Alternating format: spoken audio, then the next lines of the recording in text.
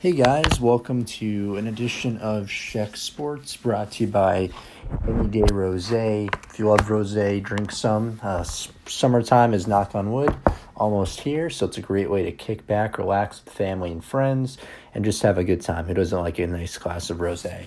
Again, that's Any Day Rosé, and by Anchor. Anchor's a great way to launch your platform, whatever you're passionate about, sports, politics, music, art, you name it. That's how I first started doing this podcast. Oh gosh, it's been at least a few months now. Seems like forever ago. It's free, plus you do a few takes, you get some fans, you can even get sponsored, which is what I'm doing right now. It can be a hobby, it can be a side, it can be whatever you want it to be. Again, Anchor, great way to launch your ideas, and it's a great podcast. So welcome to the show, guys. It's been a busy few weeks, but I am back. I'm going to stay more consistent, really get every weekend with you guys, because now, spring and summer, there's so much. There's the March Madness tournament, which has really been living up to its name as always. There's NBA, NHL, Major League Soccer, Barclays Premier League, golf. The Masters is coming up in a few weeks. I'll be doing a take on that. Baseball season has begun. Who doesn't love some good baseball games on a sunny day? And so much more. So welcome. Yeah, so we're going to start off. Disappointing loss for New York City Football Club. I saw the second half of the game and the end of the first period. It was a 4-0 loss at BMO Field, Toronto, which a lot of respect, because it's a great club. They've won some MLS Cups, and they've been in some MLS Cups recently. Of course, they have Michael Bradley, Jose Altidore, two phenomenal players. Bradley being one of the best on the U.S. national team. He's playing well so far this season. They don't have Sebastian Giovinco anymore, but he is still... he went to Italy, but he had a great career with Toronto, so it was good for them. And also their home attendance, it's a great atmosphere. It's a field and really place I've been meaning to go to. They had about 25,000 on hand, so it's very passionate. It's a great vibe around the park. So yeah, hands up to them. They controlled the game. It was much better on Toronto's end than City's end. We only had 48% of possession rate, very low this season. Our lowest amount of shots on shot 7, and our lowest amount of shots on goal 3.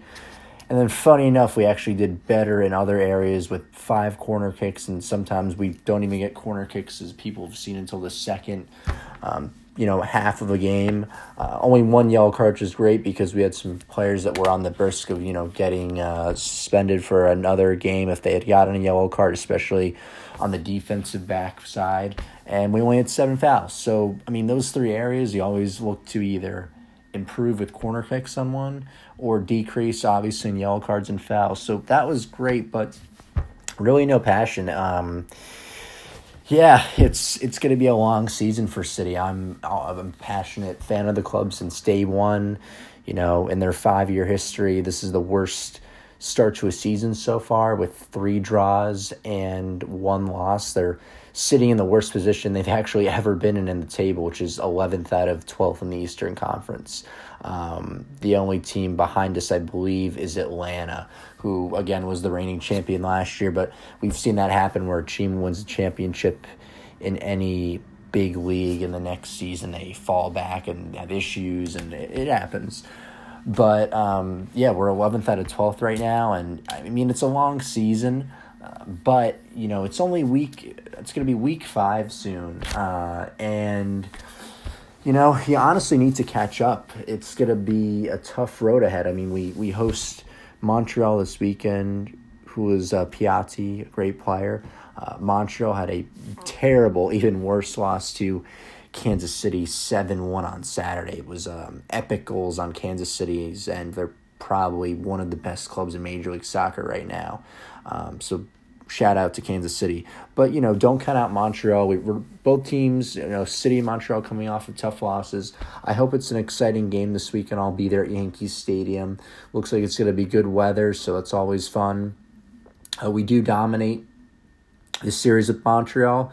I think we have about 5 wins. Montreal has 1 win in the head-to-head, and I believe 2 draws. But it's, we got to be on point. This is a big weekend. I think that you can't really call it a turning point because, we're not even halfway to the season. But I think in terms of City, this really needs to be a turning point because if we keep losing games, we keep getting draws, we're not winning an MLS Cup this year. I can say that hands down. I mean, yes, Seattle has done it. The past few MLS Cups, you've had teams be at the bottom, but City just not even, just the sheer luck, but we just don't have the talent. We don't have the talent and the firepower to go all the way to the top and win an MLS Cup this season. And I'm okay with that. I think a lot of fans, I was listening to a podcast of New York City Football Club this past week, and the guys were saying, this club's going to win the MLS Cup this year. They have the talent. Frankly, they don't. You got to wake up and smell the coffee. We don't.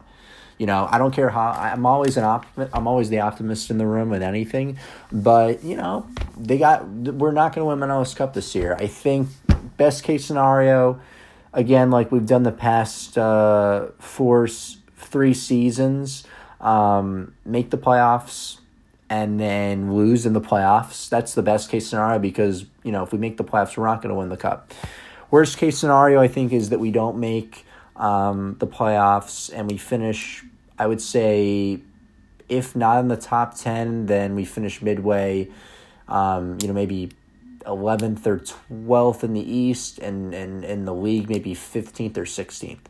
So it really depends on not just one player, one aspect, but it depends on a team effort, a club effort, and a fan base effort. I mean, look, Toronto had 25,000 people this weekend. Before the season for New York City started, there were rumors of attendance going down because of Villanueva being with the club and other frustrations. And, we've had a pretty good attendance record so far this season. Home opener was 24. I think the last home game was about 20. But I think time and time shows again that, like in the playoffs last season, it's very hard to play in front of 15,000 people in a playoff game, lose, and then be expected to win in front of like 70,000 people with Atlanta. So I think the fan base is a big part. I mean, look, the atmosphere is different, varying on club to club. I mean, clubs where every game you're going to have a nonstop atmosphere is Portland Timbers, it's Seattle, it's Kansas City. No matter if they're winning or losing, it's just ingrained into the culture of those clubs. And again, no Major League Soccer it takes a long time. It won't. However good Major League Soccer gets, it's not going to be as passionate as overseas. There's no comparison. But I think that fans have shown in this league and in the sport in general, you have to play a part. So, I'm really looking for just more noise this weekend. People getting pumped up, the Viking chant. Do something. Spread some flyers around to get the entire stadium loud. Even when we've been up, it's not as loud and not as vibrant as other fields. So I think that's a big part.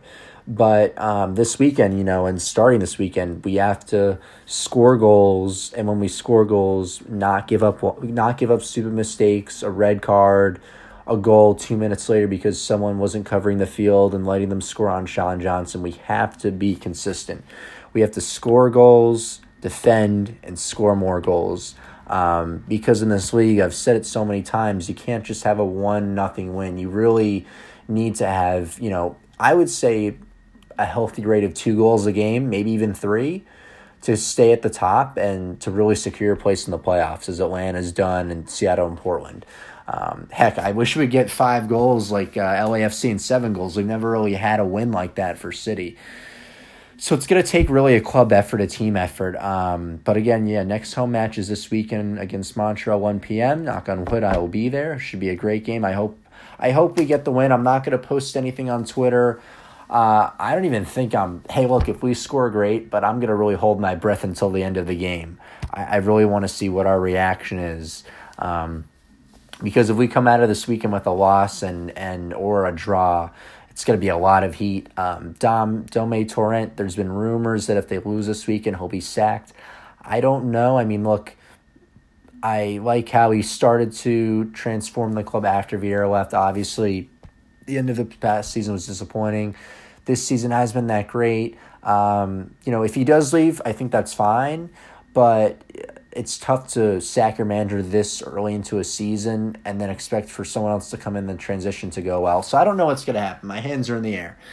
Maybe City Football Group has someone in mind from, Manchester City, Bayern Munich, the usuals, Real Madrid. Maybe there's an outsider, a coach, a former MLS coach in the league, or someone else, but we'll see. I don't know. I mean, I can see him being sacked this weekend, but I'll be highly surprised if he does get sacked this weekend immediately after. But we'll see. I'm sure he's gritting his teeth and the entire fan base and the players. And from what I can see, he has a good, chemistry with the club. But no one knows that as well as him and those players inside the club and the organization. So we better get a win this weekend because our next two games are away. The cool thing is what every team hopes for is not just getting TV time, but national spotlight time. So our next two games away are on the ESPN networks. Minnesota United at Allianz Field, which is brand new. It's a great pitch. April 13th, that's going to be, I believe, on ESPN2. Yeah, ESPN2. And then April 21st, we're going to be at what I call the new Lions, the Lions Den of Major League Soccer, probably the toughest place they're going to try and win this season. Audi Field, April 21st, that's going to be on ESPN. I really love the DC United City rivalry, especially since Rooney's joined the club. He had a phenomenal goal this past weekend. They got a 2-1 win against Orlando City. So Rooney has 4 goals so far on the season. I'm sure he's in contention for an MVP, Golden Boot race, etc. Guys, I want to play a quick clip of what Dominic Torrent had to say about this past Friday night's loss to Toronto. Here's a little bit of what he had to say in front of the media post-game conference. Like that, are you able to take any positives away from it? It was a bad day, a bad night, because they deserved to win the game. We create 2 chances in the first half and the second half, and we didn't deserve to draw. They play much better today. It's my fault because I didn't read the game. It's not about the players. The players try to play with intensity, but was not easy to play. So that was just a clip from Dominic Torrent. If you guys want to hear the full post-game conference, it's on NYCFC.com. It's about 5 minutes. So like he said, he was saying it's on him. I can partly see that, but I think it is on the players. At the end of the day, it can't just be one. Maybe there are exceptions, but I think both the players and Torrent have to take credit. So I'm hoping for a win, knock on wood, this coming weekend. You can follow me on Instagram and Snapchat. I always like to post at games, stay active. Should be a lot of fun. 1 p.m. Everyone get out there if you can. Other games this past weekend that were notable, you had LA Galaxy beat Portland Timbers, who are having a tough season. Zlatan had 2 penalty kick goals, coming out of injury. LAFC destroyed San Jose 5-0. Carlos Vela, really, I think one of the best players in the league right now, had a hat trick. Look out for him in the next World Cup with Mexico. And Kansas City had a record franchise 7 goals against Montreal, had 1 goal. What I love about this game is it just shows that it wasn't only one player who scored all of them, or even 2. You had this guy Namath with a hat trick, Russell with a brace. A brace means obviously you get 2 goals. A hat trick is 3 goals in a game. And Gutierrez with a brace. So you had 2 guys with 2 goals, and you had 1 guy with a hat trick. Pretty amazing. The other subject, obviously we have the Final Four this weekend. You have number 5 Auburn, which had a phenomenal win against Kentucky. I was pulling for Auburn.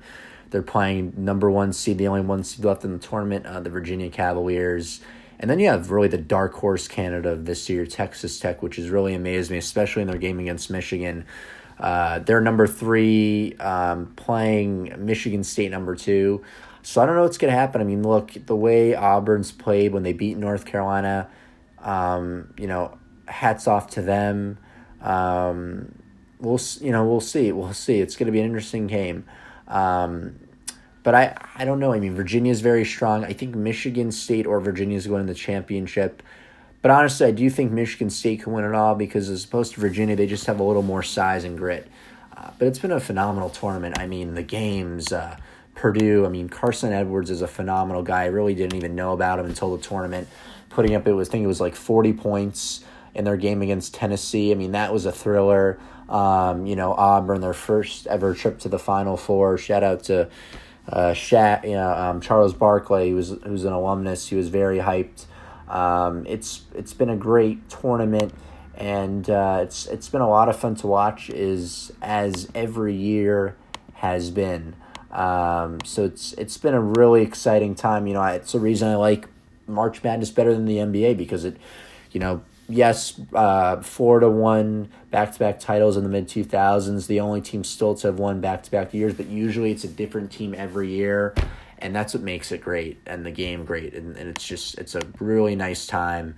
Again, these guys, they're not playing for money.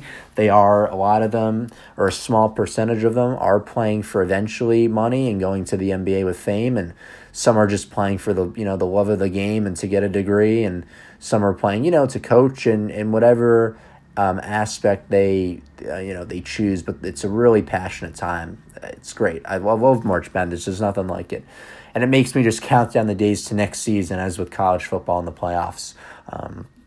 But there has been, always obviously interesting conversation. The thing that's always been in the back of everyone's minds is obviously pay for play. The NCAA is, again, I've spoken on numerous times. I don't think that they've done enough to advocate for the players in any sport, and also, women's too. I think men's and women's in general, they need to do more for the players and get the right people to the table. There's obviously the whole controversy at LSU with their coach and the money and under the table, and the shoe companies, which, the shoe companies they'll always be there. There's always going to be under the table. When you want someone to play for a certain school and people want to take money, they're going to take money at the end of the day, like anything else. But I think, Jay Billis had a really good point, and something that I, have become attached to, and mostly everyone, is that at the end of the day, if you can't pay the players, at least let them have the right and the ability to make money from car commercials, from, outside revenue. If they can't do it, fine. Don't pay them based on, attendance of games and season tickets, but, let a player from Iowa State get money from a car commercial, or, signing autographs, or, even just, funny enough, just, doing like a bracket or a pool, doing a bet with friends with their own money and letting them get the earnings. So I think that's something the NCAA really has to do. You got to get the players to the table. You can't just have board members, college presidents, people who don't know what it's like to be on the other side of the tracks or the fence net analogy to decide the fate for all of these students. You have to have former players, actual players that can talk about what their experiences are like on and off the court, the pitch, the pool, whatever. Girls, men, women, anyone. You have to get them to the table with the decision makers, because until that happens, we're going to keep having this conversation about what to do about money and amateurism. Because amateurism is a code. As soon as TV and just business became a part of college sports, amateurism died. It was out of the equation. So especially with today, with the companies, the contracts, how much schools bring in, how much March Madness makes, there's no going back. Amateurism, the status quo can't exist anymore. But there'll be a lot more to come on that conversation. Besides that, that's pretty much it, guys. Thanks again. This is about a 20-minute take. I'm going to be really trying to get on the air every week. Please, if you want to come on the show, just shoot me an email, cschechterson@gmail.com. Shoot me a text, 347-907-4229. Follow me on Twitter, Schechter13, Instagram, Calderoni14, whatever you guys want to do. Again, shout out to all my supporters. Thanks to guys again. This is Sheck Sports, brought to you by Any Day Rosé and also Anchor. I will be back next week. Have a great weekend. Enjoy your festivities, the warm weather. Summertime, knock on wood, is almost here, depending on where you are in the country. And I'll be back next week with another edition of Sheck Sports, founded 2018. Thank you again. This is Calder Schechterson, over and out.